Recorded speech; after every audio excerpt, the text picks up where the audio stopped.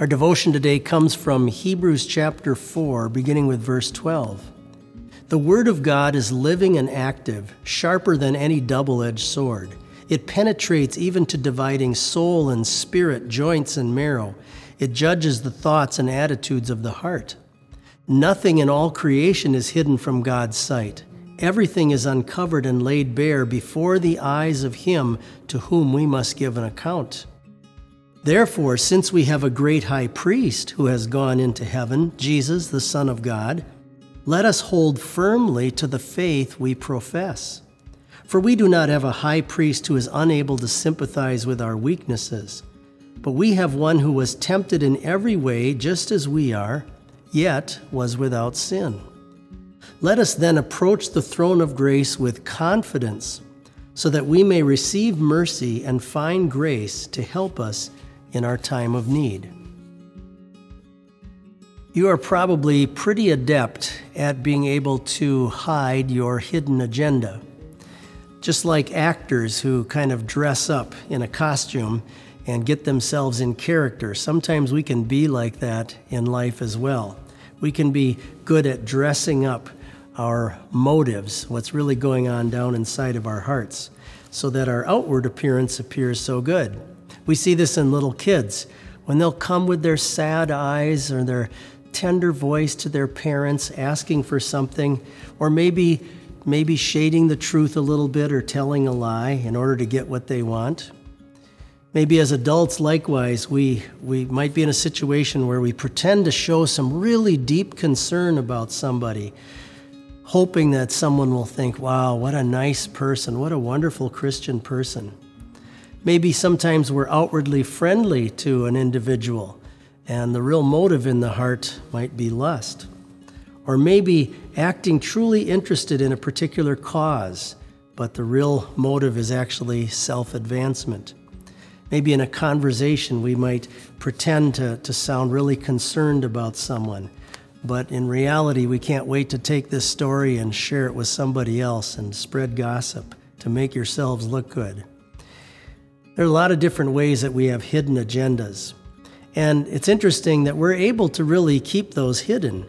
No MRI machine can find it. There's no lawyer or prosecuting attorney that can ask the right probing questions to get the real truth out of us. And yet the Bible tells us that God is able to look down inside of each one of us. He knows every hidden agenda that we have.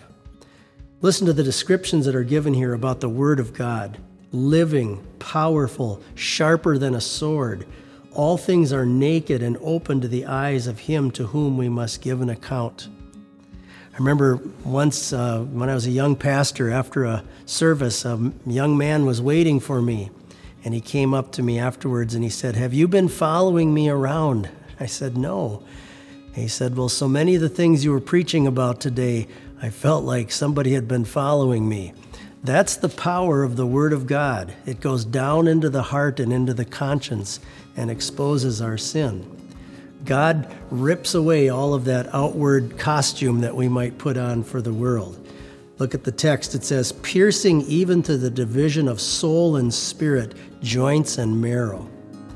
Now that would be terrifying for us to think about God knowing all that about you and me, if it weren't for this paragraph. Seeing then that we have a great high priest who has passed through the heavens, Jesus, the Son of God, let us hold fast our confession. For we do not have a high priest who cannot sympathize with our weaknesses, but was in all points tempted as we are, yet was without sin. How badly you and I need someone to stand before God on our behalf, because He can look right down inside of us. But just like that high priest in the Old Testament on the Day of Atonement went and pleaded with God on behalf of the people, that's how the Son of God is for you and me as well. He's gone to the cross and shed His blood to pay for our sin. And He now comes before His Heavenly Father, pleading for us for His mercy and forgiveness and grace. The Bible says, God did not send His Son into the world to condemn the world, but that the world through Him might be saved. And so because of Christ, notice the invitation that we are given in this text. Let us Therefore come boldly to the throne of grace, confidently, that we may obtain mercy and find grace to help in our time of need.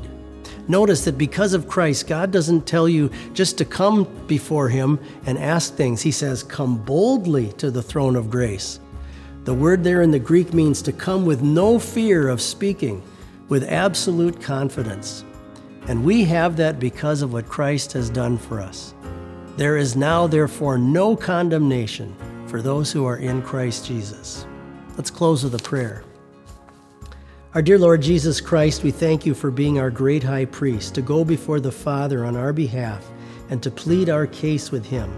We thank you for shedding your blood to wipe away all of our guilt before God, that we now stand as holy in His sight. Give us hearts of faith to cherish and treasure this wonderful truth as we look forward to the day we will stand before Him and in your presence eternally. We pray it all in your saving name. Amen. May God truly bless your day.